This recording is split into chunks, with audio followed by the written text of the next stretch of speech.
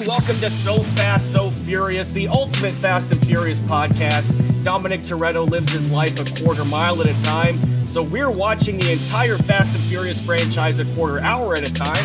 I'm your co-host, Zach Bassetta. And Vito Lapicola. Vroom, vroom, bitches. It's Anthony Ridbench. And as we had stated very much recently, Anthony, you're looking great. Thank you. Yeah, Anthony, so for those of you listening, Anthony has lost 30 pounds, man, and he's looking slim and trim and in fighting shape, man. You look great. Thank you. Just wanted to make sure that was in there. Yeah. We had a phone call interrupt our previous initial. Yes, so this is a take two. Back into it. That's how committed we are to the fans out there. We want to make sure we get this clean edit. Once more with feeling. That's right. But we are an hour 45 minutes into Furious 7.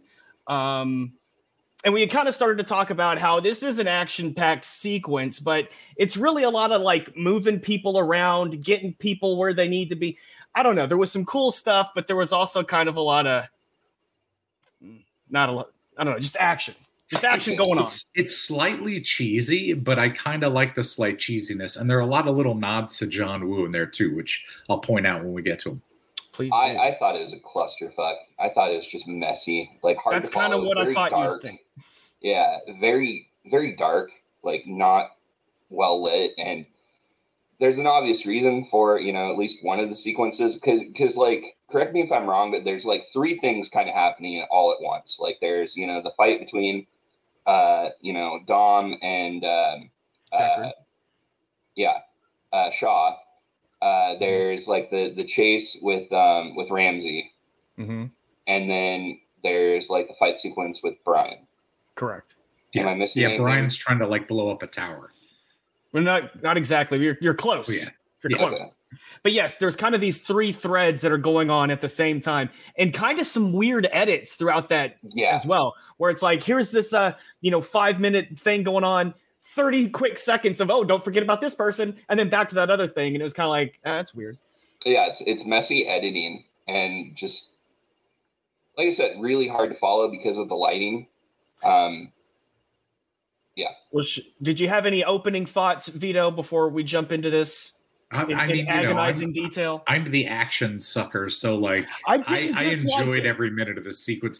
And again, I always tell people, whenever I tell people I do the show, their eyes glaze over something. Well, not everybody. Like people either go, "Holy shit, that's awesome! I'm going to listen to it," or they're like, "Why would you do that?" And I go, "Dude, these movies are so cheesy, and they're so fun. Like I get, they know that their tongue is in their cheek, so much so that they bite it sometimes, but I love it. Like I thought this sequence was awesome, but we'll argue about that as we go.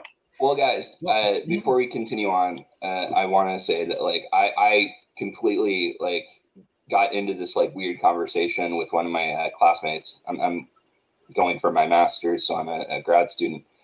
But anyways, she didn't even know that I was doing the podcast. Like, she had no idea. And she just goes, "Anthony, you're a movie guy." I was like, "Yeah." She's like, why do you think people like the Fast and the Furious movies?" It's like, well, do I have a podcast for you? This leads me to the point I want to bring up. We are not on Spotify, boys. What? And Spotify is a major platform, and that's a major oversight on my part. I was just about to go, well, whose fault is that, Anthony? Mine. Yeah. Is that fixable? Can we fix that? That's absolutely fixable. I don't know off the top of my head like how Spotify works. Like for some reason I've been just really avoiding using Spotify. Like I use Apple Music, like that's my music service. And I know Spotify is like the big one now. So I need to just look into it and how to submit our RSS feed to Spotify, because that could open up a lot of possibilities for an audience.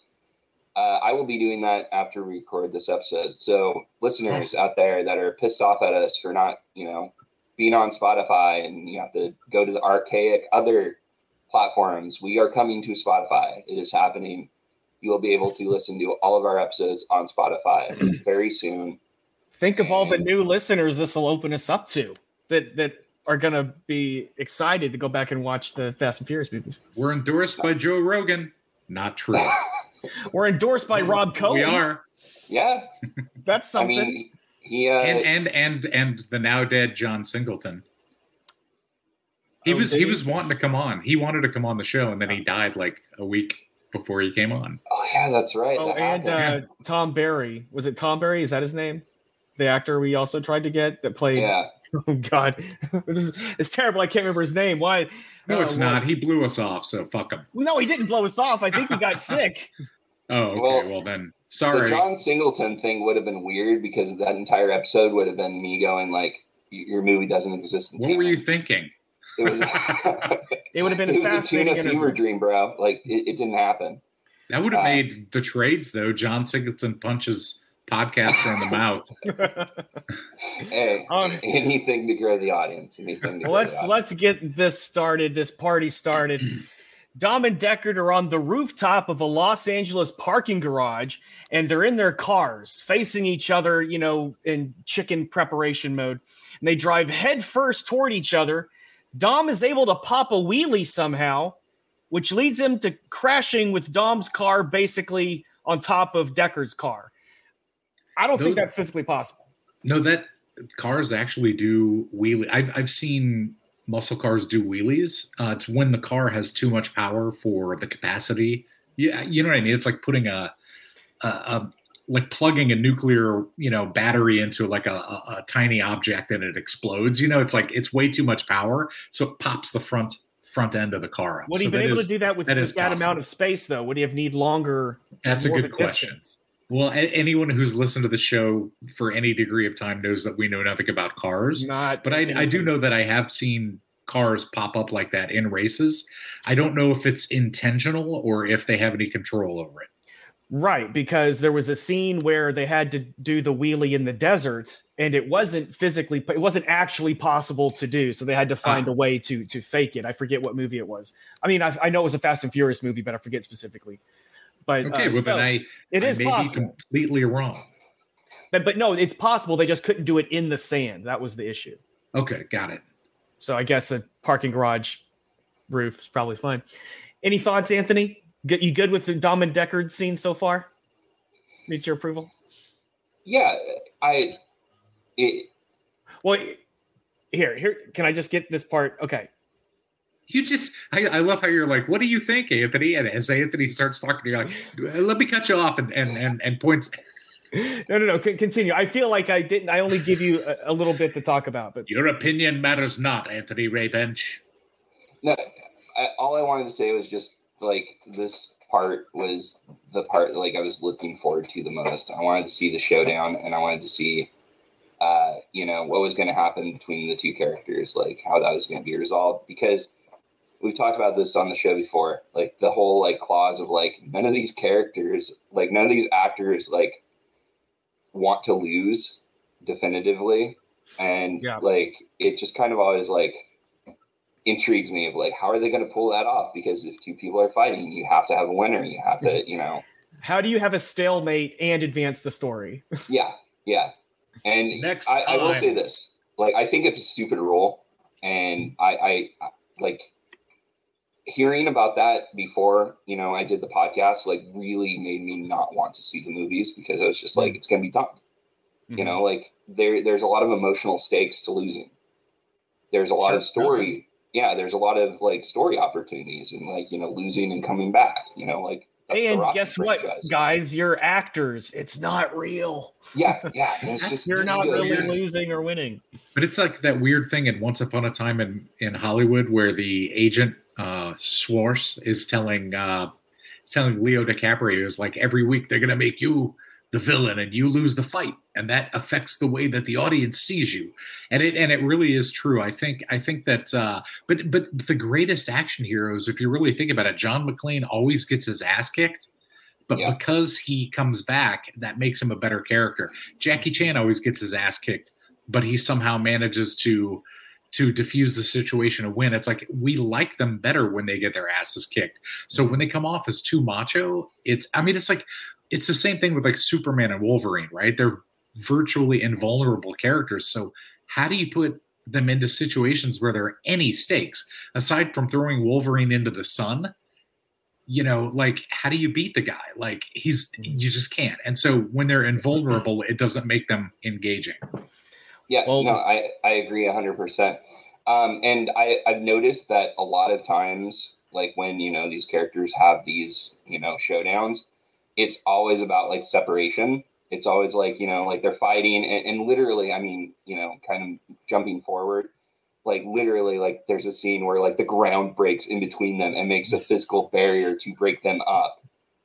And 2 years before the Force Awakens, or several years before the Force Awakens. Well, let's not get too far ahead. Dom's car is on top. The muscle car is on top of Deckard's car, and Dom shoots through his own floorboard. We're not going to talk about the implications of that. About how Dom's car is on top. That was in his contract. He's the top. Deckard's the bottom. My car is on top of you's car. And it looks like it's fucking your car, but we're not going to bring that up. That's right. Well, he fires through his floorboard with a shotgun at Deckard, who grabs his handgun and returns fire up through Dom's car. And they both somehow miss each other. And then Dom backs his car off of Deckard's car. So Dom's car is still workable, I guess. Yeah, that was I wasn't sure if those cars, because we're not car experts, like if that was a front or a rear wheel drive. So I was like, how did he pull off if it's a front wheel? But it's an old car, so who knows? I thought it was interesting that it was a gunfight in two stuck cars. Mm-hmm. Like they were shooting, you know what I mean? Like that was interesting. They could have done more with it, I think, but it was and also that they weren't able to hit each other from 2 feet away. Yeah, with a shotgun. Exactly. I mean, shotgun downward is going to do a lot of damage. Exactly. And, whatever military trained Deckard Shaw can't, The bullets glanced off of my brain. That's right. Meanwhile, Luke Hobbs is still in the hospital watching a football game on TV when a breaking news alert comes on reporting vehicular violence and a high-speed pursuit happening in downtown Los Angeles. This is somehow important enough to interrupt the football game, and Hobbs squints at the TV. Well, that happens all the time in LA when really? somebody's... Dude, so at work, we have a television display behind my head, and anytime there's a car chase, they immediately cut whatever is on television to be like, this armed robbery suspect's being chased, and they spend 3 hours following the guy. So, I mean, they're blowing shit up downtown. Of course that would make the news. You know what I mean? Like, sure. Of course. Well, no, they would make the news, but that they would, break into the Rams or whatever. I wonder, like, usually... like a little like chyron would like go across the like bottom of the screen. Like, isn't that what happens? It's a movie. Well, this was this was 6-7 years ago. Times have changed. The bad guys in the helicopter, they're able to figure out that Dom's team is using a satellite tower nearby to hack their software, and they blow up this tower. And this knocks out the TV signal in Hobbs' room and nothing else, mind you, only the television signal. And somehow he immediately knows that Toretto's involved. He just like looks at the window and says, Toretto. Didn't you guys get to the point where you were like, his Nas sense was kicking in? That tower was like 5 stories tall. I mean, we're talking like terrorism at this point. Like, this is full on fucking Osama bin Laden. It was practically a building. Like crazy stuff. And yet there's hardly any police presence. Like no military shows up in this 15, like it's completely impossible, but I love it. Well, I think it was maybe, I can't remember again which one it was, but maybe it was 6 where there was like all the chase involved a lot of extras and there was a lot of like other cars and stuff and people they had to dodge around. It feels like in this one, the streets are empty, which, I mean, I know is maybe logistically easier, but you don't see a lot of those other cars. And there's a lot of parked cars, but not cars being driven. Yeah, it's downtown LA. Yeah. I mean, when have you ever seen that? Yeah, it's crazy. Thank God they didn't. Well, yeah, it's pretty nuts. It would have been. Don't edit yourself, Vito. No, because there's a sequence later that I was going to point this out. So yes, don't forget. Ramsey loses her hacking signal and wonders what happened. She realizes they cut the signal, the bad guys, and she can't finish, quote unquote, the hack. Hobbs' daughter, again, who is named only in subtitles, asks him what's wrong. Hobbs says, "Wait, what's her name?" Because I didn't Samantha. watch it. Samantha, okay. Yeah. Hobbs says, "Daddy's got to go to work." And this is Anthony's favorite scene in the whole world. He flexes out of his arm cast and then puts all his tactical gear on, which for some reason is just there in the room waiting for him. I know. I was like, wait a minute. Why does he have a pistol? And why does he have like flak jackets and stuff like that laying around inside the hospital when he's recuperating from a horrible accident? I mean, it's like hilarious. I think I knew about the cast because back in the day I used to listen to a lot of How Did This Get Made? Mm-hmm. And I'm pretty sure I listened to the episode like about this, and I don't remember anything else from it, but I remember them talking about the cast, and like I knew it was coming, and like biggest eye roll like I've ever done. Like my eyes are still rolling. You guys can see it. Like it was just like, what? Like this is such. You're wearing patches over your eyes from the strain it's like this is such like a cartoon thing. Like, Hobbs, wait, you haven't fully healed. Yeah. Oh man, it gets weirder.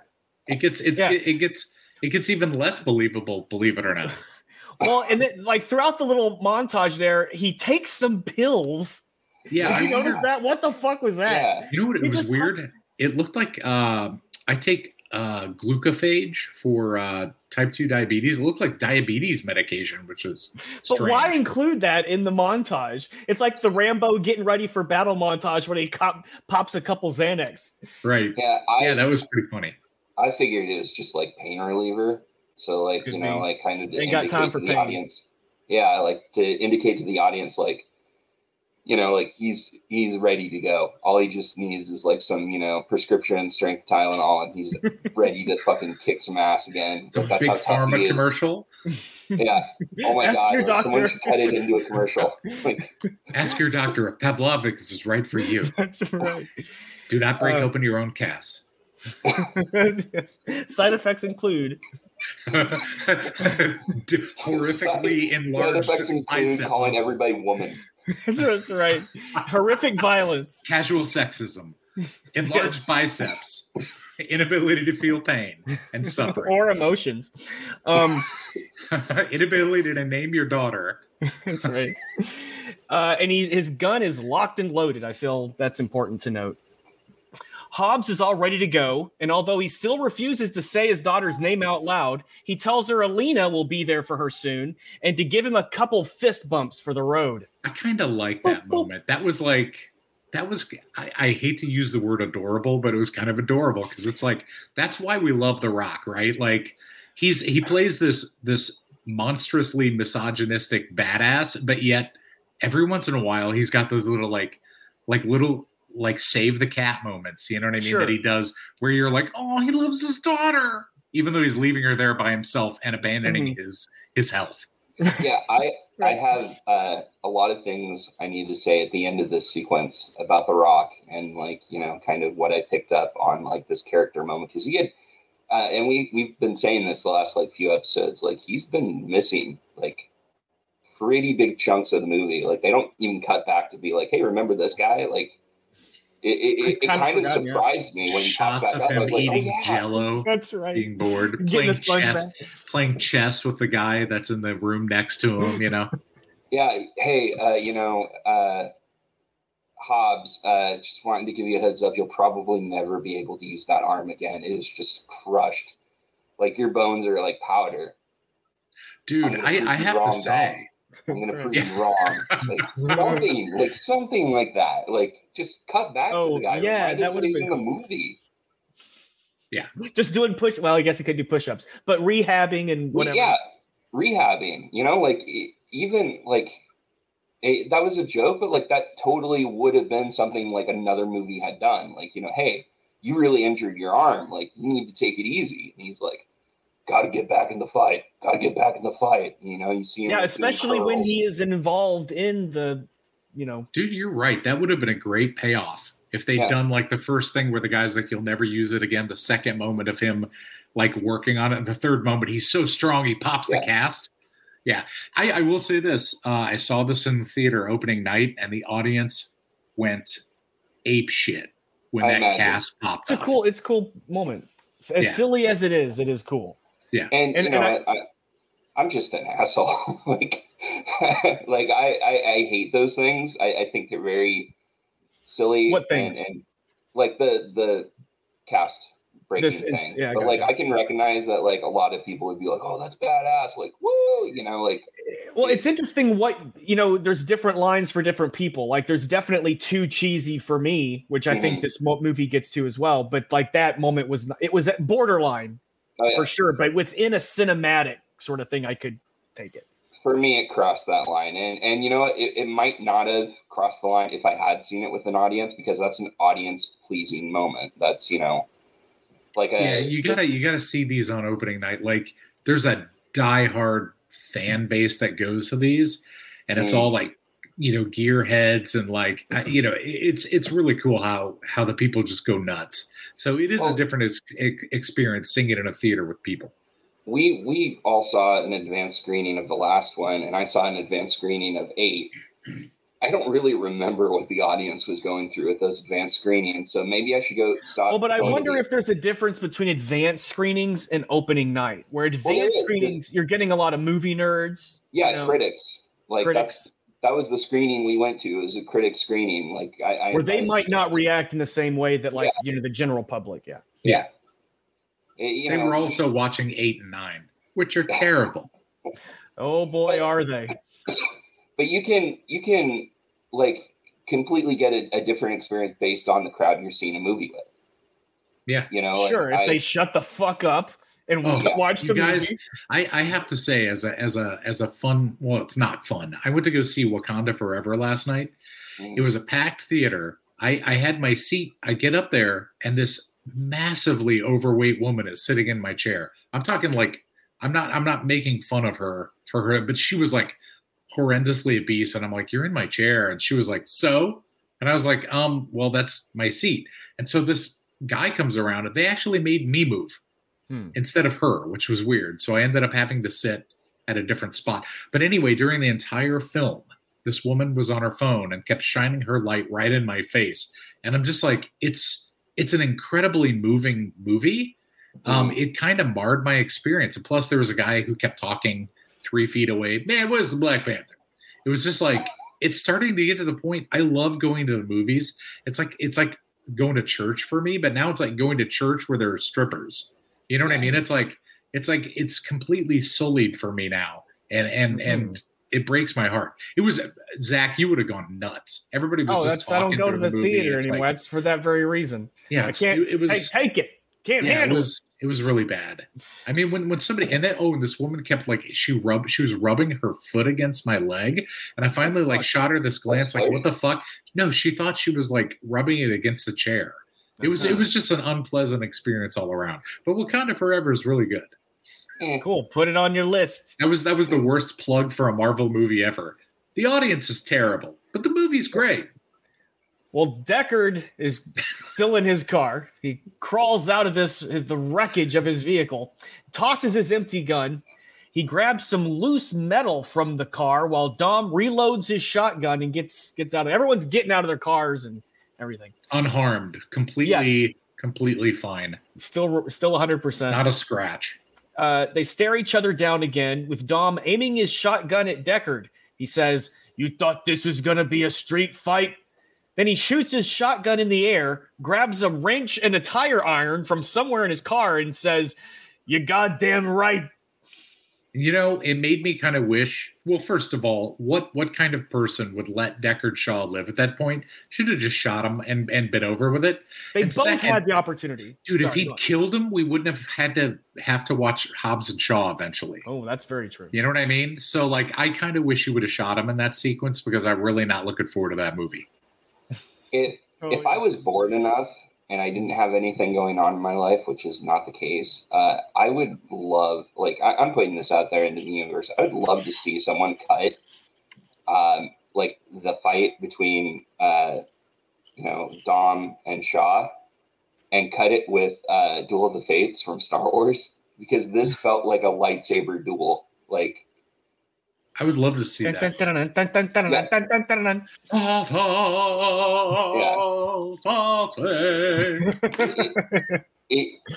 it felt like, like that. Well, yeah, because Deckard grabs another conveniently loosened and sharpened piece of metal from his car, so he can also wield two weapons. They both got the two. And they were shooting or they were doing eskrima. If my martial arts knowledge serves correct, it's the double stick fighting. They were doing a lot of moves from eskrima in this, so it was kind of like a showcase for that art. I know eskrima. We all eskrima. Nightwing. That's yeah. That was his preferred. His two batons. Yeah. So the two beefcakes run at each other, metal weapons clashing together. Duel of the Fates blaring in the background. That's right. Instead of Duel of the Fates, the song is called Duel of the Beefcakes. Just imagine a bunch of horns on top of Dom's head. On top of Vin Diesel going, Basel, Bella, Basel, Bella, bum, bum, bum. Family.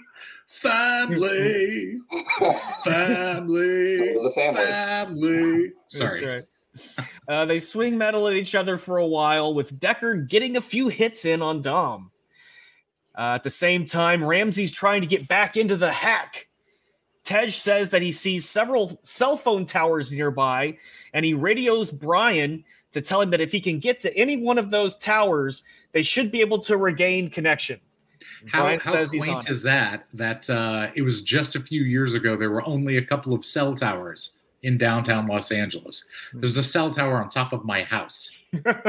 Is there a lot now? No. There's like cell towers like every half block. I mean, it's crazy now. Yeah, if that movie had happened today, they could have just hacked into anything else and been. Well, it's interesting. I mean, I've been in Los Angeles for over a decade and a half at this point. But when I think of cell phone towers growing up in the South, I still think of like just lone towers, just cell phone towers. But these are all like on top of buildings, So in my mind, I was thinking O'Brien's just going to a tower, you climb up it. But that turned out to not quite be the case. Right. The bad guys are listening in on this, however, and the tech guy, I guess, that's monitoring them reports to Mose that Brian is on foot and headed to a tower to reinitiate the hack. Mose says that they're going to stay with the girl, and instead he notifies one of his henchmen named Kiet and tells him to stop Brian from making it to the cell phone tower.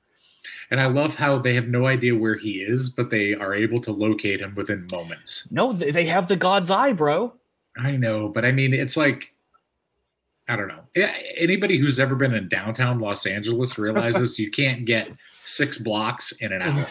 You know what I mean? It takes forever to get anywhere. So there's a lot of questionable fucking driving logistics in this sequence. Yeah.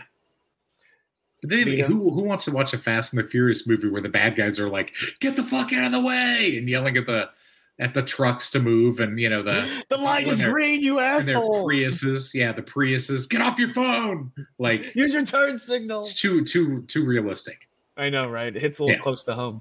Yeah. Anthony, how are you feeling? How are you holding up over there? Are you riveted? I am beyond angry that they keep cutting away from the fight between Shaw and Dom. Like, that's where my interest lies, and everything else is just your heart is. Yes. Yeah.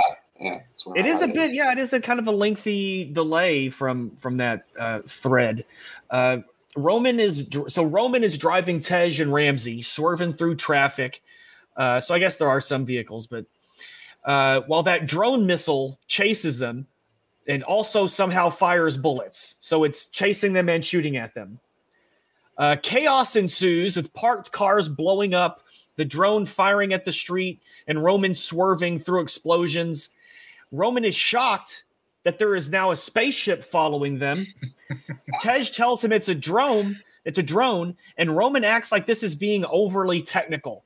This was dumb even for Roman, I wrote. I love the fact that he's like, it's a spaceship, and 2 movies later, he's going to be the spaceship. That's right. But like, there was also that moment where the drone like first shows up and it like skims across that building and blows out all those windows. I mean, there's like massive damage to downtown Los Angeles, which leads me to believe that that's why it looks like it does today.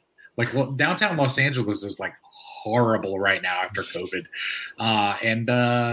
So it doesn't matter that they destroyed it in this movie. We should start a Fast and Furious downtown LA tour, Vito. Jesus. Here's what happened here. My name is Vito Diesel, and we're going to show you the... That's right. I'm like Vin's flabby half cousin. I'm the Vin you get off of Wish. That's right. You know that meme? Yeah. Well, maybe you guys know more about this than I do. But I heard that there's rumors that there's going to be some reconstruction at Universal Studios where they are going to make a Fast and the Furious ride proper, not just part of the studio tour, but like an actual like ride. You guys I haven't heard, but I can find out. That would be amazing. I can definitely ask. So Tej tells Roman to shut up and drive, because I would like to see that ride, and it would make a great episode. Yes, it would. There are a few more explosions as Roman calls Letty for backup. She says she's on her way. Dom and Deckard are still fighting with their homemade swordly weapons. Deckard is still in control briefly before Dom regains the upper hand and makes a bit of a comeback. So it's kind of like, you're ahead a little bit, then I'm ahead a little bit. Then you're ahead a little bit, then I'm ahead a little bit. And weirdly enough, neither of us ever wins. That's right. It's the sad reality of things. It was I did enjoy the fight. Don't get me wrong. It's a great fight. Yeah, right? It's very well choreographed. But kind of like meh emotionally, I suppose. Yeah, because there's no stakes. Exactly, there were no stakes.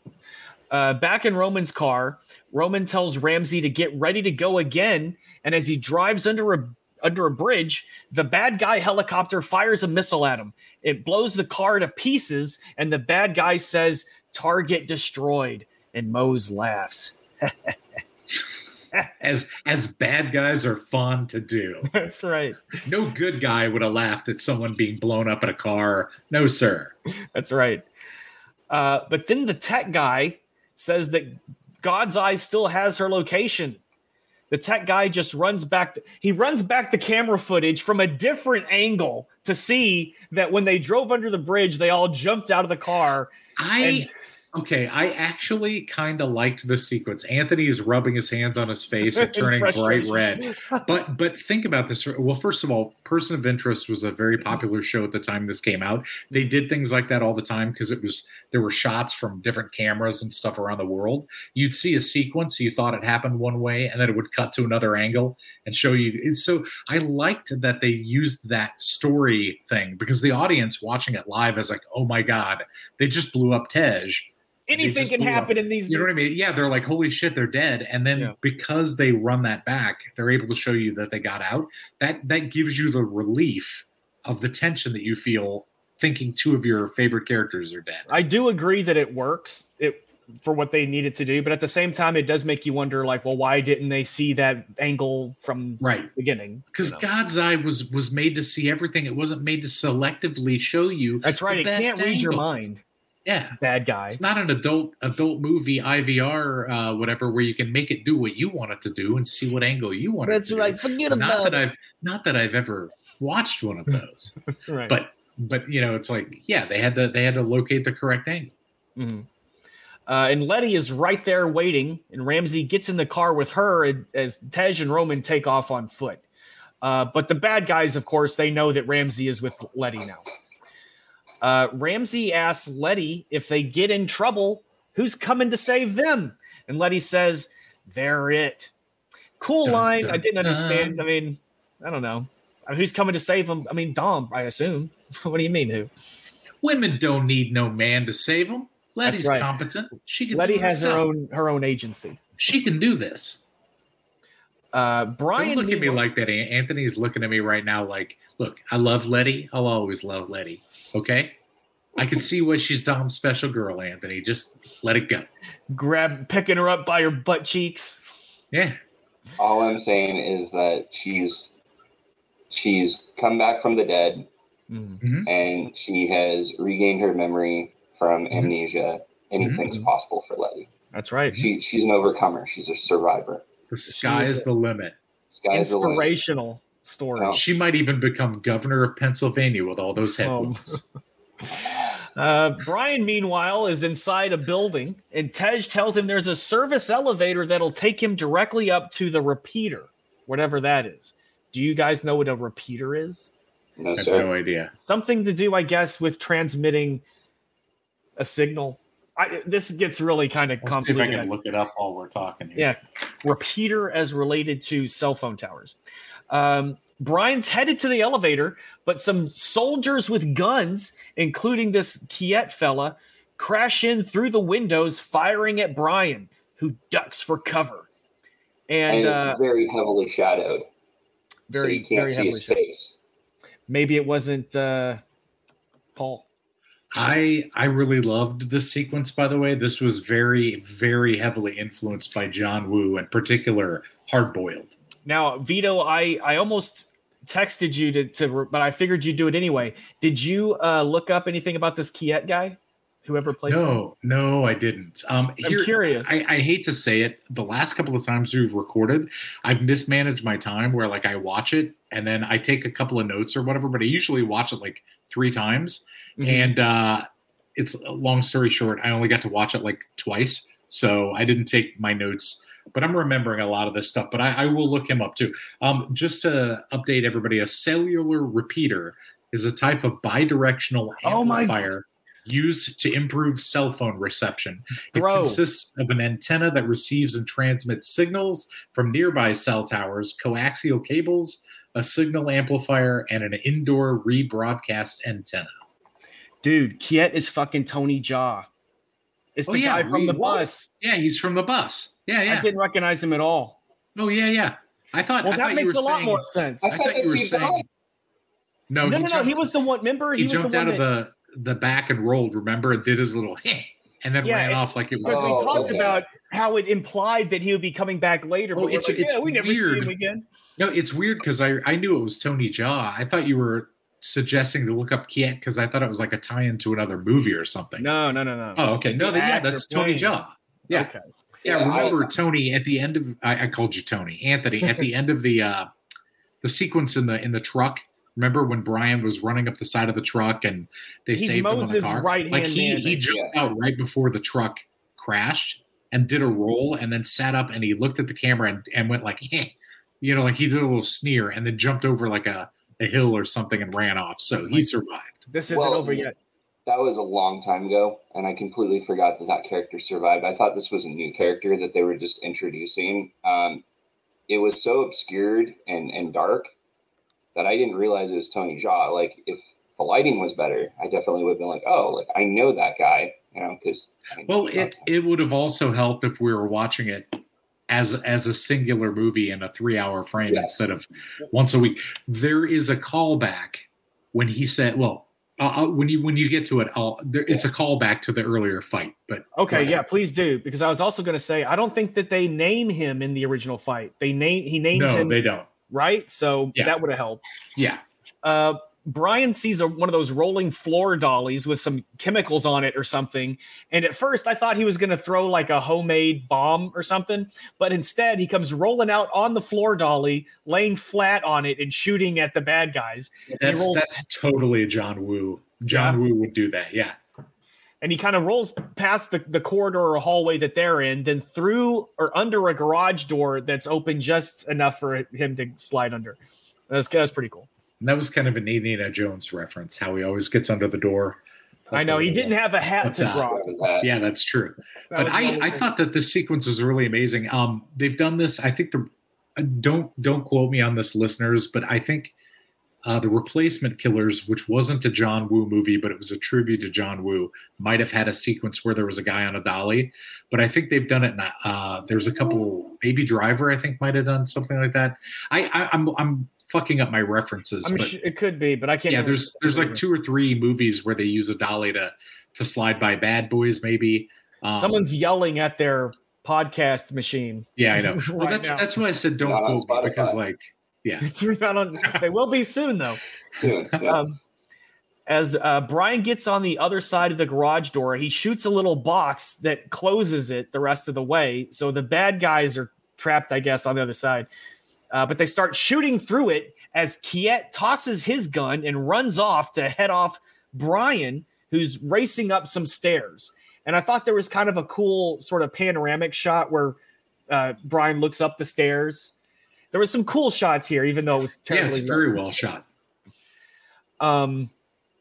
Kiet does some cool parkour moves, and just as Brian reaches the door at the top of the stairs, Kiet is there to kick the gun out of Brian's hands so they can fight like men, like Anthony likes. Yes, with their fists. Anthony's always talking about how he just wishes men would take their shirts off and grease themselves down and wrestle and fight and just I don't think I've ever said anything like that. Like they used to do it in ancient Greece with their. Come on, Anthony, you talk like that all the time off camera, all the time. You even text me photos of men wrestling, and I'm like, why are they naked? I think you're talking to someone else, dude. It says Anthony Ray Bench right here on my computer. I'm just kidding, you guys. Well, meanwhile, these two athletic. What do you want to wrestle, Anthony? Is that what you're telling me? I'll take my shirt off right now. No, I'm just kidding. Kiet jumps onto Brian, which sends him flying into and through the stairway door somehow. I thought this sequence was really cool too, even though they both would have severe neck damage. Yeah. Because they go through the door, and the door then is sliding down the stairs. And I was like, where's the stairwell going? To hell? They go down like 5. I know, it's the straightest staircase in the world. But it's also like 5 levels. I'm like, yeah. They literally end up like next to Satan. He's like, Saddam, why don't you love me? I know. Dante's wondering where they're going. I was like, I don't think the building itself is wide enough to house that staircase, but that's neither here nor there, I guess. Once they stop sliding, they immediately get up, none the worse for wear, and continue fighting. They're not even, kind of sore or anything. It's like, come on, guys. Yeah, there's no consequences in these movies. Like, yeah, if you'd go down a half a flight of stairs on one of those doors like that, you'd suffer terrible spinal damage. And you don't even have to. You would in reality, and you don't even have to go that far in the movie. But obviously, because then the fight would be over. But you can have them. Like clearly like taking a toll on the what's It'd be awesome if they both got up and they were like, oh, they held up their hands like, hold on. Then it cuts to a shot of them at a chiropractor getting their necks adjusted. You hear as they're getting and then they're both like they thumbs up each other and then it cuts back to them fighting again. They're all better. Maybe I should do a really shitty like Meet the Spartans type movie. I could do better than a lot of these crappy comedies. Get on it. Well, Brian just rolled his eyes again like he did at the beginning of the of the fight sequence. You just rolled your eyes so hard, dude, my screen flashed. I thought it was a glitch. Brian and Kiet, Mr. Tony Jaa, end up in a room with some tools and an open elevator shaft. And Brian manages to hook Kiet to one of those big spools of rope, I guess, and he pushes it down the elevator shaft just as Kiet is getting ready to bash his head in with a gas can or something. And Kiet notices what's going on with plenty of time, really, to unhook himself, but instead he screams and slides to the elevator shaft where he falls to his death as Brian calls out, "Too slow!" And that's a callback to the earlier fight where Brian is trying to fight him and he's trying to grab things and Kiet's kicking him and blocking him and he says too slow. He's mocking him for not being fast like he is. And that's a really good callback with Brian basically outwitting him. He knows that he can't beat him physically, so he has to outwit him mentally, which is what he does, which is, I think, a really great payoff. And again, really great storytelling, despite the fact that you guys are about to tear it apart. Yeah, but the obvious the obvious one, and I think the one that would have worked better is if, you know, like he had latched and then kicked the thing and said, "Going down." Oh, that's so Schwarzenegger-y, though. Going down. Going down. Next up, bottom floor. Looks like he got lingerie, the shaft. Candies and death. Yeah, looks like he got. That's the best one. That's the best one. I'm telling you, man, we need more one-liners. I would say that I liked it the way that Vito described it. I don't know that it was, and I know we're watching them in 15-minute chunks, but I don't know how clear it was. Even the first time I watched the film, I don't think I noticed that, you know, in its entirety in one sitting. That I didn't notice the connection between those fights. Yeah, because I like the idea how action movies will have that sidekick guy who fights a character and then somehow they manage to escape and he keeps pursuing him and then they finally get the little fight that they need. Like Bennett in Commando. Yeah, exactly. Yeah. You should have let off some steam, Bennett. That's right. I do love "You're shafted," or "Looks like you got the shaft." You know, something I know, like man. that. We need a good action film. Damn it, that's one thing I miss. I feel like there aren't a lot of good action film one-liners anymore. That's. I think I hate to say it, and this is certainly not to shit on screenwriters in general because all three of us here are screenwriters, but like there aren't a lot of people who can pull that stuff off anymore. Shane Black is one of them. Quentin Tarantino, I think, you know, there are certain people who could pull those kinds of lines off. Other ones, it'll come off as really cheesy, I think, and it will be a detriment. Or not even only that, but just like uninteresting. I won't say, well, it was VFW, and I liked VFW, but the dialogue was awful. Like the main guy, Stephen Lang. Like he's getting ready, they're getting ready to go kill the bad guys, whatever. And they, you know, still shows them all gearing up and getting ready and everything. And he looks at the other guys and he says, "Let's go." It's like, really? Like, come on, dude. Like, that's your opportunity. It's better than "This ends tonight," which has been in every movie. Totally. Or "Let's do this." History. Yeah, let's do this thing. Yeah. I would say that like a good one-liner is definitely a combination of like the writer, the director, and the actor. The delivery. Yes, like they all have to be like super duper solid in order for it to work.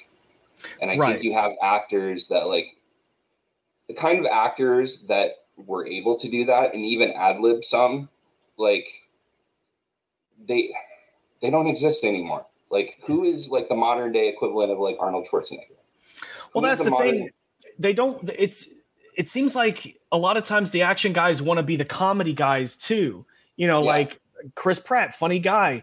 The Rock, you know, wants to do a lot of comedy and stuff. Like there's a difference between lines that are humorous and cool and kind of at the same time and like a joke line. Yeah. You know? By the way, I do want to point something out. I mentioned Scott Adkins either the last podcast or the one before. I felt really bad because I know a lot of people listening to this love Scott, and I think he's awesome too. I kind of, the way that I described him made him sound like he was like this D-list, terrible, whatever. He's actually a really great action star, and I wanted to apologize because I gave the wrong impression of what I thought of him when I was describing him in a thing. He's badass. Did you guys see the recent Jamie Foxx movie, the vampire film, Night Shift or Day Shift? Yeah, Day Shift. No, he's in it as one of the. They're called the Nazarian brothers or the Khazarian brothers or something. They're these Armenian brothers who like kill vampires. They're badass. So Scott Adkins is really cool. He's actually somebody I think could be A-list, but for whatever reason he's never been given the shot because he's charismatic. He's a pretty decent actor. He's funny. And he's a really badass martial artist. So he could probably pull stuff like that off. Have to look up some of his stuff. Yeah. Hobbs at this point has somehow commandeered an ambulance and is careening down Los Angeles streets. That was the worst. This is where I lost. I was just like, this is worse than the cast breaking over. I'm close. I'm not quite there yet, but so it's interesting. Okay, we know what the line is for Anthony. Stealing an ambulance is too much for Vito. No, it's what he does with the ambulance and how he does it and his timing and everything. Then we may be thinking of the same part. Heroes, no, because if it was stealing the ambulance, that would be heroes don't steal. Like that's an incredibly naive.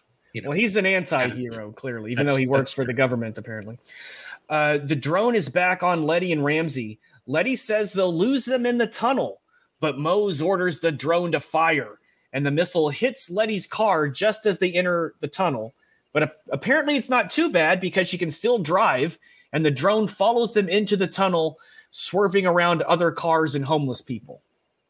Yeah, and I saw that homeless guy, and I'm like, one homeless guy in downtown Los Angeles? Well, now I know this is a fantasy film. It was 2015. It was different time.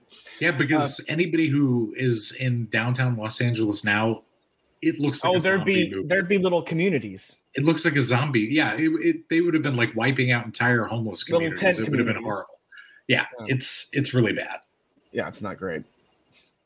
The drone has a missile lock, which I guess it hasn't before. It somehow seemed more urgent and dangerous.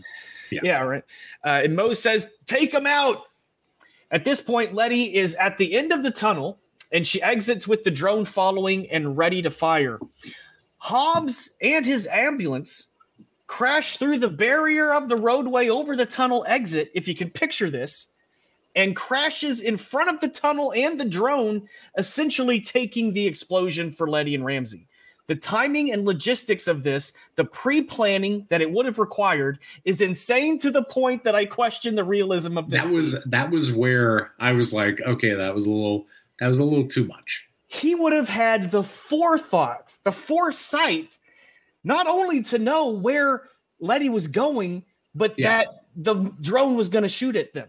Well, I mean, think about the fact that he's been heading there in this ambulance he has no communication with them whatsoever. Exactly. He has no idea where these people are. He has no idea what is happening. He doesn't know there's a drone.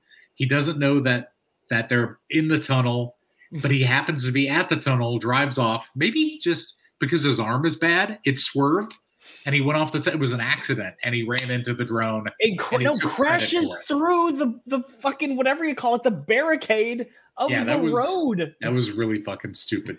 It looked like, I don't know, they're in down Burbank somewhere or something. I don't know. Just for the listener, I can believe that Dom can drive a car out of the window, the 30th story of a window of a building, go into another building, then go into another building. That I can believe.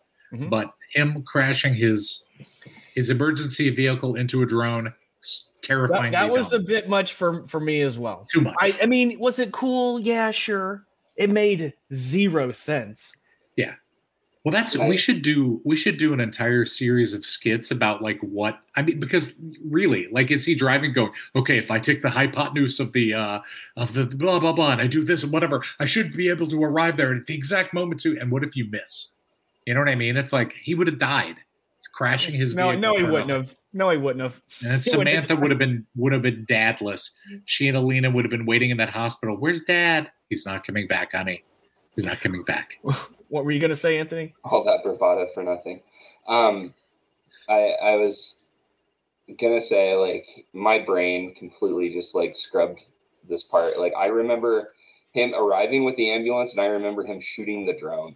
Like, you don't remember him crashing through to save the day? And I literally watched it, like, 10 minutes before. Doesn't he, like, yell, yeehaw, or something like that? Says, yippee-ki-yay, motherfucker. Yeah. My brain has like a healing factor where it just filters out like dumb shit. Like Anthony's adamantium brain. The ambulance is totaled, but Hobbs is A-okay. He's fine. And kicks out. I thought this was cool, although it was so stupid, where he kicks out the front windshield, but it's on the side, so he just walks out. Yeah. Oh, so dumb. He walks over to the drone, somehow able to know exactly where the camera is, and shoots it out as the bad guys watch him. You know what was the best part of this moment is that it's a drone, and as he aims again at the camera, the guy piloting the drone goes and rears back like he's about to be shot. Mm-hmm. Like, it's just a movie, man. You're just watching a screen, bro. Yeah.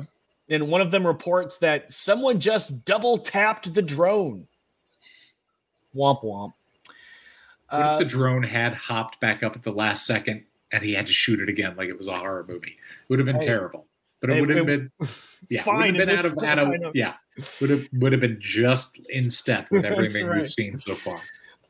Letty has stopped her car right in front of the ambulance and is happy to see Hobbs. She asks him if he brought the cavalry. Hobbs picks up the drone's machine gun and says, "Woman, I am the cavalry." That's right. There's that casual misogyny that Anthony loves so much. Woman. Also, that line summed up like The Rock's part in this movie. Like, he came there to save the day. Without crossing paths with Dom or Vin Diesel, I should say. Guys, he's a Sigma male, man. He's a Sigma male. They don't call them alpha males anymore. Now there's a whole movement called Sigma males. We got alphas, sigmas, and incels. Don't you guys follow any of the local of the masculine? No one digs as deep into the internet as you do, Vito. No, yeah, there's a thing called Sigma males, which, as far as I could tell, is just being an asshole. Because they're like, Sigma males don't buy women drinks. Sigma Chi. Sigma males. If a woman says, "Do you want to dance?" He's like, "Fuck you, bitch. I'm doing my own thing and dances by himself." It's just like being an asshole. It's a Sigma male. So it's all the guys who get laid while the three of us go to the bar and try to be nice guys. Don't toss me into your equation. I'm kidding. I don't do that either. So. Ramsey asks who Hobbs is as he heads back into the tunnel for some reason. No idea where the fuck he's going. With the machine gun turret.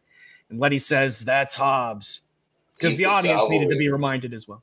Well, yeah, what Ramsey asked, right? Didn't she say, like, she says, "Who is that? Who is that masked man?" Brian makes it to the roof of the building where the cell phone tower is, finds the repeater. I'm sorry I butchered your explanation of what that was, Vito, because I was so excited. It's basically an antenna that shoots out sends the signal. Yeah. Well, even dumber, Tej tells him all he has to do is plug his cell phone into the access cable, and Ramsey will be able to start hacking again. Easy peasy. That easy. Why didn't you do that in the first place? Yeah, just plug your cell phone into it, silly pants. Because it seems like this ending has been rewritten. You know, that's what I was going to say, is that there's a lot. Who knows what they had to change? Yeah, it's always, though, I'm surprised they didn't mention something as a tie-in for like commercial, whatever. Just plug in your iPhone 5, you know what I mean? Like, into your local cell phone tower. 5, but you know what I mean? Yeah. But it's like they always do things in movies where they're like, just plug into your Galaxy, 6S and then adapt it to the, Samsung whatever. And you're like, why are they naming the products? I know. It's because they're trying to sell them. If it's a Sony picture, it's always a Vio. Yeah, exactly. I've never met anybody who has a Vio. I don't even know what a Vio is. Yeah. What is it? It's a Sony computer. Huh? Well, they can keep it.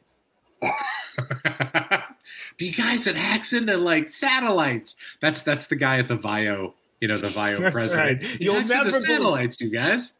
And all you do is just plug it in. In Sony movies, they still use Bing.com. Hey-o. That's hilarious.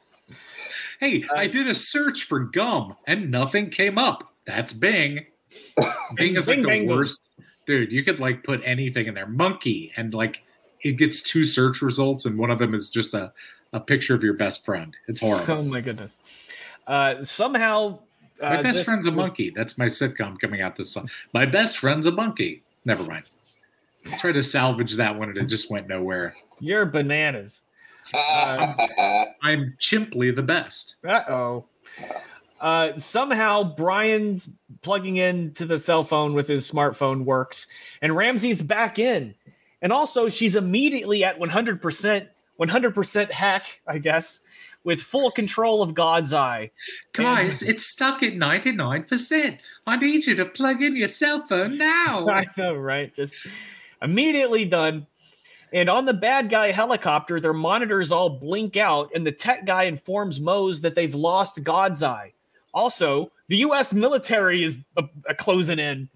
That's how they've been. Yeah, I know. It only took them 20 minutes. Well, Hobbs didn't notify anyone. He just took off on his own.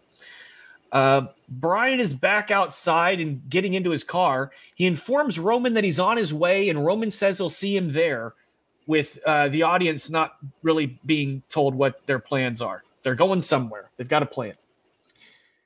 Dom and Deckard are still fighting. This is where Anthony's attention is really kept focused. Dom throws Deckard right into the windshield of another car before Deckard regains control and kicks Dom around a bit. So it's still kind of back and forth.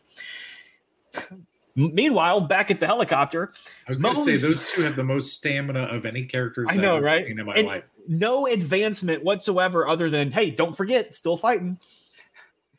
They go back to the bad guy helicopter and they're approaching the roof that Dom and Shaw are fighting on, and they're lining up apparently to kill Dom. Dom gets knocked against Deckard's car and sees a bag of grenades in the back seat.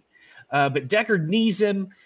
Dom suplexes Deckard on the top of the car, drags him back first onto the ground, throws him again, goes to give him a Superman punch, but gets a pipe in the face instead.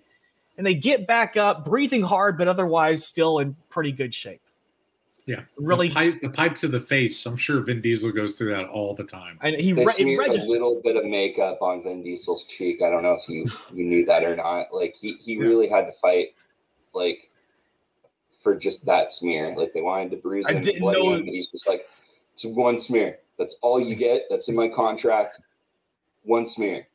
So it's just like a very yeah. Like there's some kind of blood, I guess, on their clothes. It's hard to tell. Shaw's wearing black, basically. Yeah, I love there's blood on their clothes, but no bruises or no cuts. Yeah, on their faces. No one's hurt. Yeah, it's just like they took like a bit of rouge and just like underneath his eye and just that, and he's just like, this makes me look badass, right? No, what makes look like what? I think what looks way more badass is like they are so fucked up, but they're still fighting. John McClane, another great example, Rocky, fucking Rocky. Exactly. The best makeup, man. Like, jeez. Cut me, Mick. Cut me. Yeah. Yeah, he looks like you gotta do it with Rock, if we cut you can lose all your blood. Yeah. I don't know why you sounded like Screaming Jay Hawkins there, but anything else, Anthony? No. I didn't mean to cut you off. The pilot informs Mose that Shaw is in the way of his shot, and Mose says it looks like their friendship is at an end then, and gives the order to fire. I know. You don't want to see that happen. You don't want to see friends not being friends anymore. Well, as we'll learn later, he has allegiances that lie elsewhere, I guess. The rocket hits the parking garage and explodes, shaking the structure, which leads us to the part you were talking about earlier, Anthony, with the huge crack appearing between Dom and Deckard. Symbolic, you might say. And Dom says, the thing about street fights is that the street always wins. I thought that was a great line. Come on. I thought that was a great line. Dude. It didn't bother me. I could go either way. The street always fucking Anthony, it's the street. And he crushes it. I know. That is also true. Not technically a street. Because the street garage. Anthony's like, I can't tell you the number of fist fights I've been in where a fucking grenade blows up the ground and I have to knock the guy down the hole. The parking garage always wins. Yeah. What do you always wins? That's. I mean, you have to. Yeah, that is true too. I mean, it's like one of those things where it's like it's cheesy enough it works. Yeah, but exactly. I'd rather him say something, whether it's cheesy or not, than let's go. That's fair. Okay. Like, even that cheesy line, which made me laugh, like, aside, like, I was on board with this, like, with the grenades and everything. I was not on board with the foot stomp that came after. I was like, that is stupid. Like, what if he would have done that and his side fell? Exactly. Yeah. Well, you couldn't really tell at the time that he did the stomp that the crack was sort of like that Shaw was in the middle of the crack. Yeah. Because it looks like the whole thing's about to go down from the way it shot previously. Yeah. And probably would have in real life. But only the floor under Shaw falls out, and he tumbles down to the level below as Dom watches. By the way. Yes. Very gingerly. Like a little British feather. Yeah. Floating down like a feather, guys. That's right. Little bald British feather. Dom looks up to see the helicopter and stares Mose down. As he does, The helicopter gets a lock on Dom, and Mose says, "Goodbye, Toretto." But of course, before that can happen, here comes Hobbs, firing at them with his little machine gun. Mose orders his men to take Hobbs down, but before they can, Hobbs shoots out the gun guy. So Mose goes over to the gun himself to try and take care of Hobbs. Hobbs and Mose shoot at each other as Letty arrives with Ramsey, and Letty calls on her little walkie-talkie for help. No, not even on a walker, just out loud. And Dom hears her from on top of the parking garage and recognizes it as Letty's voice because he rushes into action, grabbing the bag of grenades, Chekhov's bag of grenades we saw earlier. That's a great name for an album. Chekhov's I know, right? Bag of Grenades. He gets back in his fully functional car and speeds off. One of Mose's men informs him that Dom is getting away, and Mose orders him to stop him. Dom buckles up as he speeds down the parking garage and dodges missiles being fired from the helicopter. And Hobbs is still firing his machine gun at the bad guys and the helicopter as it spins out of control. And that ends our 15 minutes. Not enough action, in my opinion. No, you're right. It was action-packed for sure. But it was kind of like, and then this happens, and then this happens. Oh, but don't forget about these guys. They're still around, you know. There was a lot to cut back and forth between. It was clumsy and messy. But you have to wonder what the original plan was. Yeah, and, you know, like, it's excusable because they, you know, were dealt such a devastating loss, and you never know how much they had shot, what they were working around, the schedule, because, you know, even though this thing happened, you still have to release a movie on time, on the agreed time.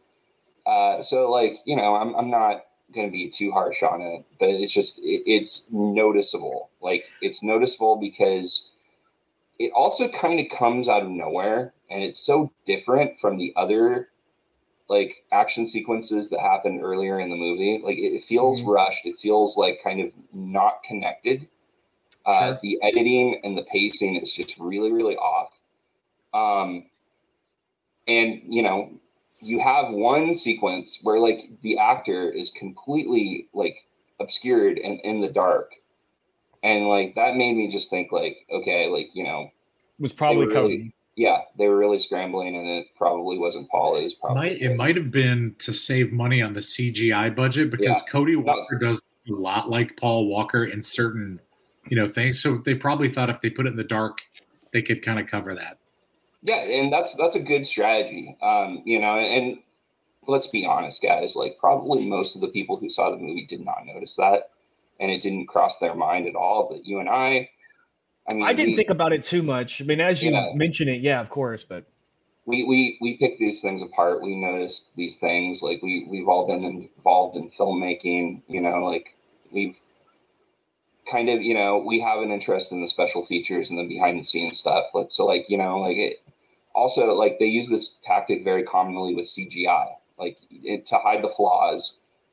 Usually when, you know, big CGI monsters, like the second Godzilla movie, and even the first one, they always film it, like, the big epic action scene in the dark with rain to obscure the, you know, the flaws in the design and the animations and stuff like that. Like, this is definitely because it worked for Jurassic Park. You know what I mean? Like, it works so well for them that they've kept that as their strategy. So let's go back to practical effects. Yeah, I mean, that would be the dream.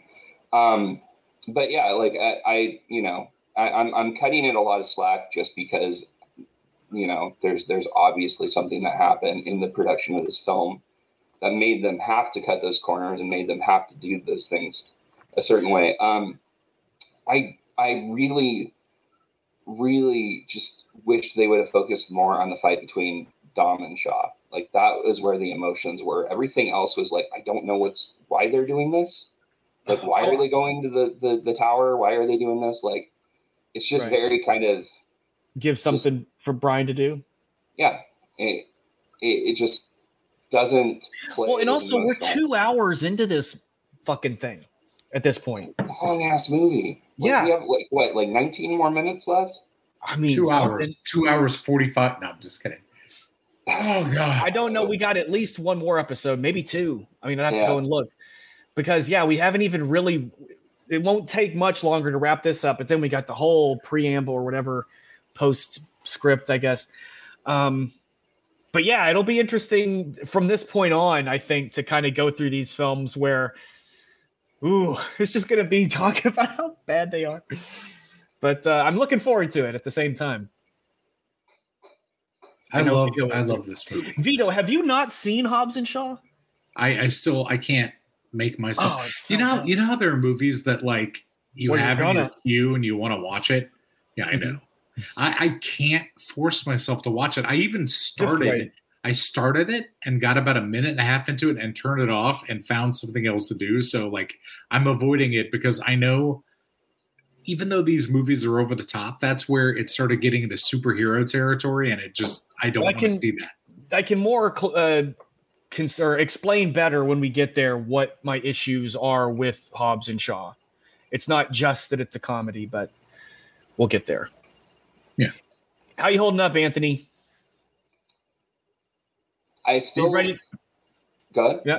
Are you ready to wrap up this film, this cinematic masterpiece?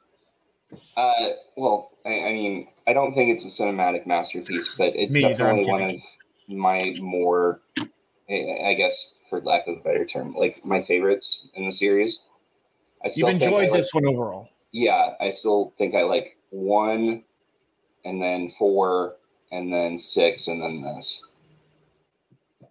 Sure. So, I don't hate this film, and I think I'm more forgiving because I know, that what they were going through. Died.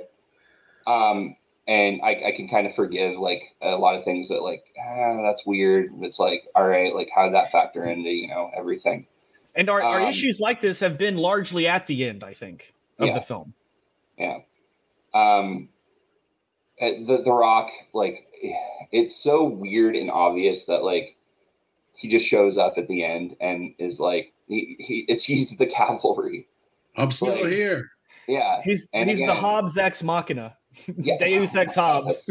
That's perfect. The Deus ex Hobbs. Yeah, and it kind of like I could not stop thinking about like when they were writing this movie. Like I'm sure The Rock came in and was just like, I saved the franchise, so I need to save the day in the movie. Like because I feel like he has that mentality. Like these movies aren't as big as they are. Like, and I came in and really elevated.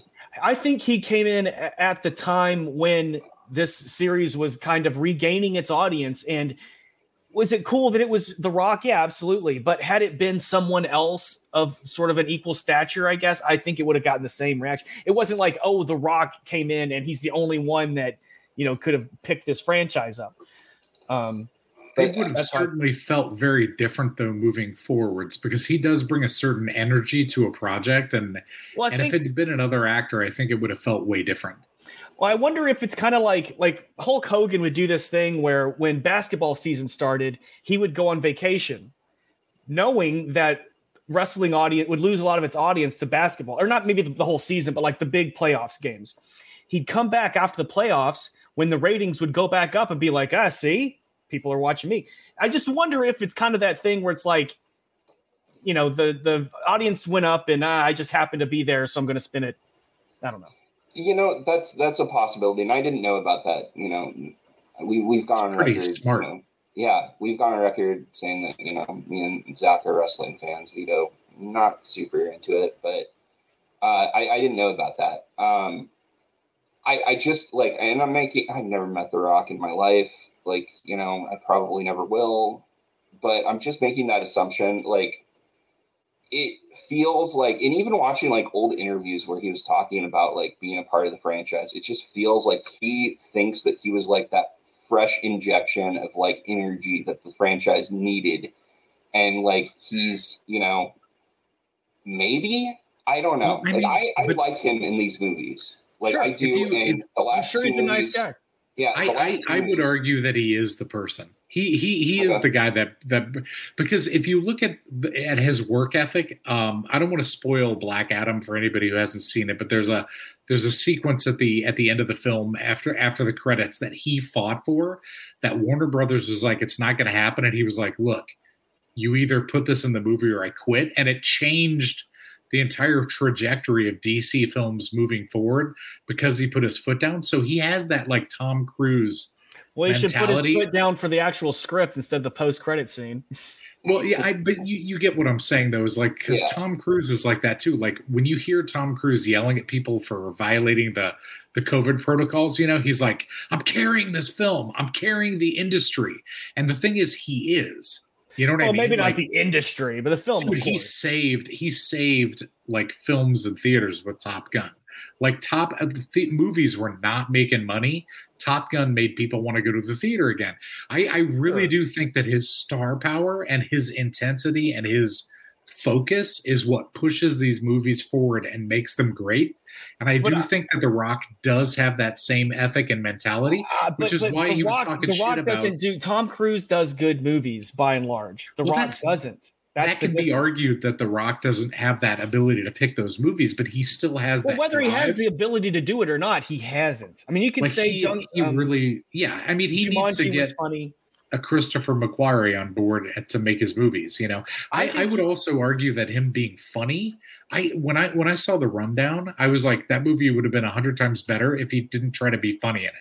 I don't think The Rock should play funny characters.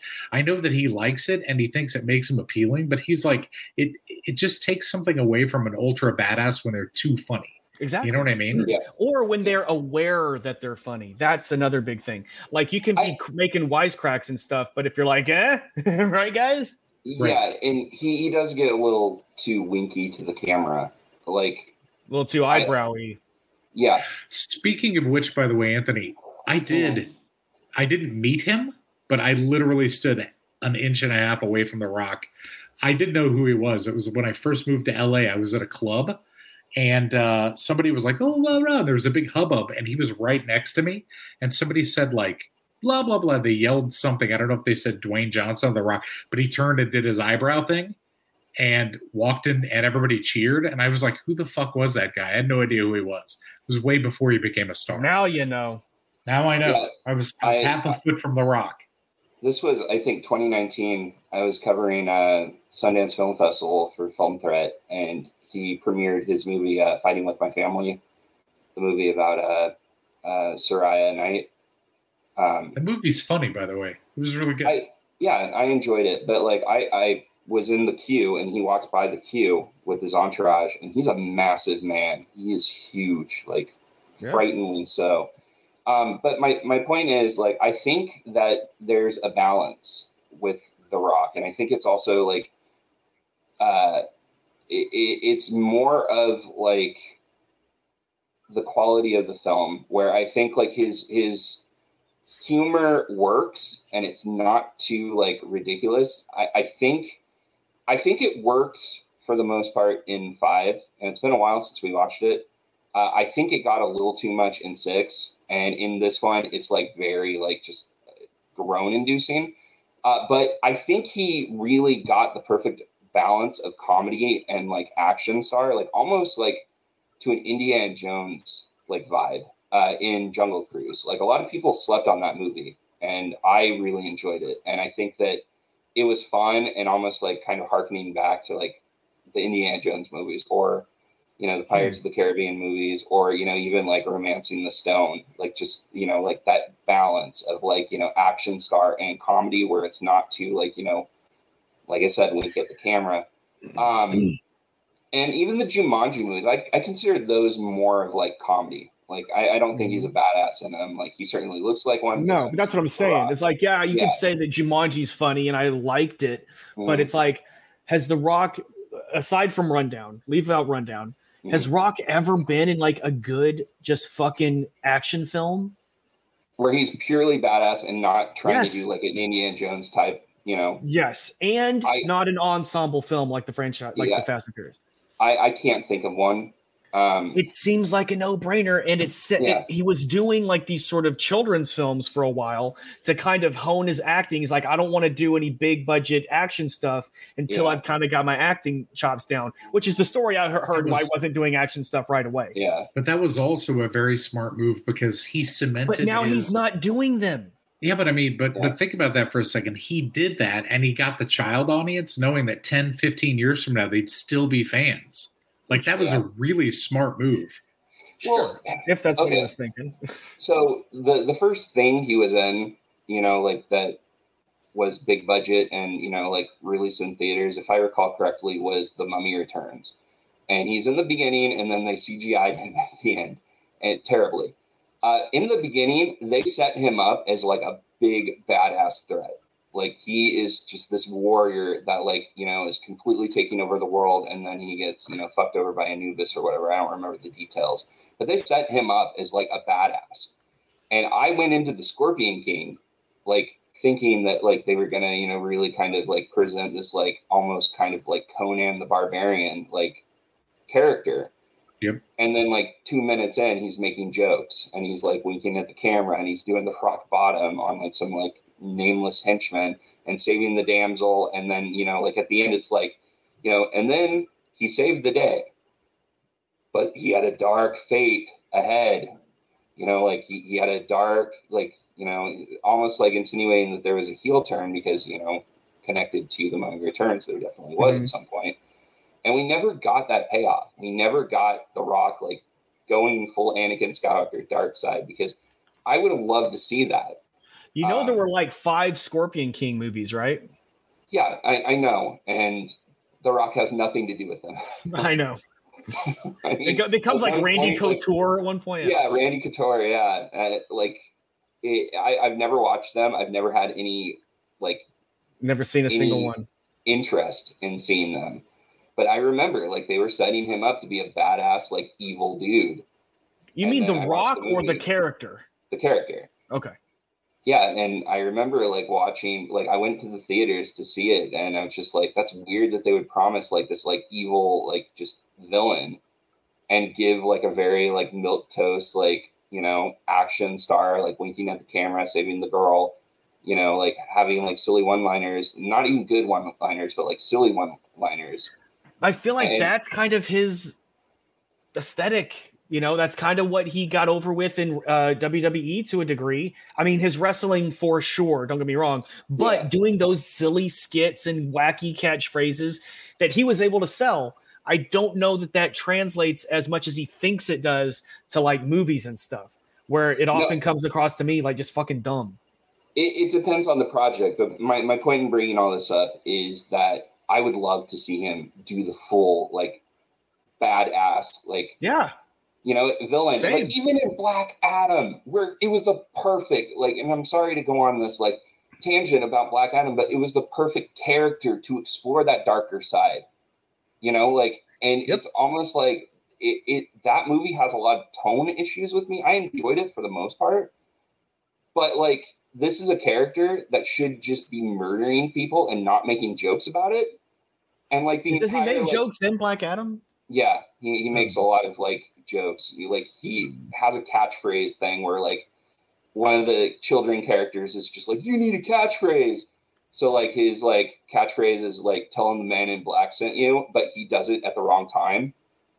Like, he, like, he does it, like, it's bad. Like, the humor in that movie does not work for the most part, especially when it involves The Rock. But again, like, the character of Black Adam has, like, such potential to be a darker character and a more badass character than anything he's ever done. I would argue, why do Black Adam because that's what Black Adam is. That's Hollywood's problem in a nutshell. Up until Marvel did the Punisher for Netflix, they totally wussed out on the Punisher character. Like, the Thomas Jane Punisher is a fun movie, but, like, that's not the Punisher, man. Yeah. The Punisher is the type of dude in the comics. When he originally debuted, he shot people for jaywalking. Like, he could not tolerate anyone who broke the law.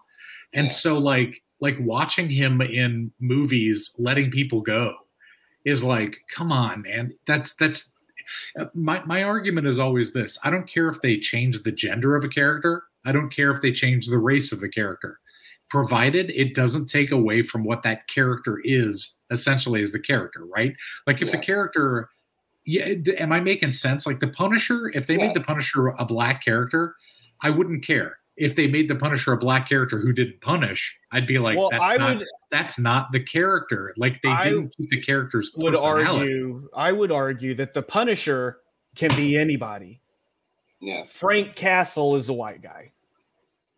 Spider-Man can be anybody. Peter Parker's a straight white guy. Right. My issue is when we were getting so far off topic. Should we? No, but it's what I want to have this conversation. No, it's not, because this ties into the Black Adam thing of him watering down that character. So go ahead. Right, but not so much.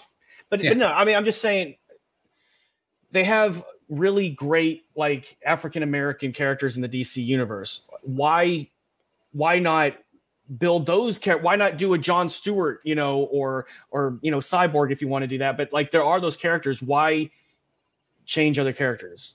Yeah, when you have those already. And I don't know. Like I said, Black Adam is a fine and fun film, and that's a reference to a YouTube channel. I watch Hack the Movies, giving them a free shout out. But I thought it was fun and not a very good portrayal of the character. And then I hear rumors that The Rock has no interest in doing a movie with Shazam, and it's like, yeah, it's crazy. What the fuck? Black Adam is the bad guy, the main antagonist of Shazam. Like that's why, if you think about it, that's why I'm going to spoil Black Adam for anybody who's listening. Skip ahead 30 seconds, but that's why he fought to bring back Henry Cavill to have him fight Superman, because he didn't want to have him fight Shazam. Again, why not? Like, why Black do it? Adam and Superman have nothing to do with each other. Like, and the only difference between Shazam and Superman really is that Shazam is not vulnerable to magic. I mean, I hate to say it though, but if you put Zachary Levi versus The Rock in a movie, no one's going to believe that Zachary Levi would ever win. I mean, they should have thought about that. That's great. That's great, because he's going to have to figure out a way to do it, because he's the good guy, and that creates conflict and that creates creativity. I assumed Black Adam would show up in Shazam too. When he was getting his own introductory film, I was like, what? Yeah. Well, who's he going to face? Yeah, it's ridiculous. And it's like everything I read about The Rock and Black Adam is like, like I saw a character that was, of color, and I hadn't seen that as a kid before, and I gravitated towards this character, and I've always wanted to play him all my life. And I'm like, okay, that's cool. I understand that. But you have to understand that, like, this character is different than how you're going to play him, and is very, like, to me, like, and Black Panther just came out, Wakanda Forever Black Panther. Like, to me, like, I always, like, saw, like, a very, similarities in design and in the character and the attitude between Namor and Black Adam. Like, they both have the pointy ears. They both have that, like, very arrogant and very, like, like, I am willing to murder people for what will benefit my people. That's all I want. I don't care about anything else, and I don't care about anyone else. I am going to do that. They are not heroes. They are self-serving, selfish anti-heroes.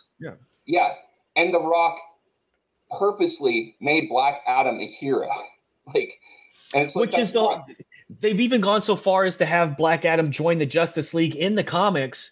Yeah. And I mean, I'm reading it, I'm like, the only reason you would do this is because the Rock movie's coming out. Yep. Yeah. And it's ridiculous. Like, the Black Adam movie is not a Black Adam movie. I hate, but it was a success. That's the sad thing. Yeah, well, it wasn't that much of a success. I hate to be precious about the box office wise. Well, even box office wise, it didn't make nearly as much as they thought it would. But like, if you're going to, play these characters, you have to realize, like, people have an expectation towards them, and if you're just injecting your preferences and your abilities as an actor, like, You're completely. But there's more to the character. I mean, it's great that he connected with him on like a person of color level, but it's like very surface level. Exactly. I mean, it's like if you love the character so much, there's a lot to really love about Black Adam. Like, he's a cool character. Just do that character. You know, he literally plays him in the movie as just Superman that kills people.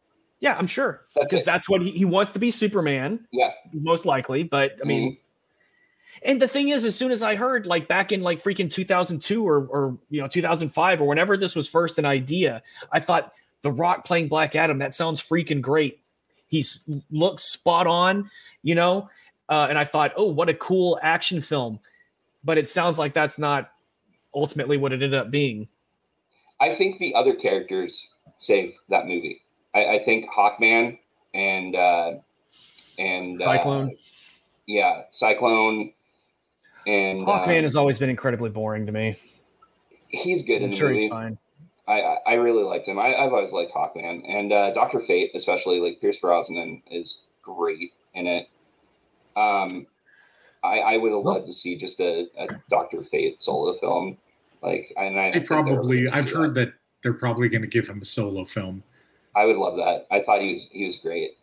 And was it Molecular Man, like the Atom Smasher? Atom Smasher, yes. Yeah. Like, I thought he was good too. That dude was supposed to be He-Man in a movie.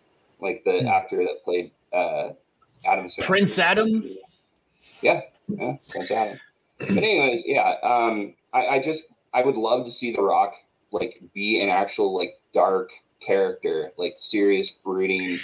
I think you know what I've always wanted? I've always wanted a film where The Rock, and he is not Dwayne Johnson playing The Rock, but there's a movie where his character is Rocky Maivia as he would have played him like on WWE in the 90s, but doing whatever. Like, I want him to play that sort of Johnny Bravo character for real. He was attached to a Johnny Bravo live action movie for years, and I really think it's a shame that never happened. That sounds perfect. It would have been great.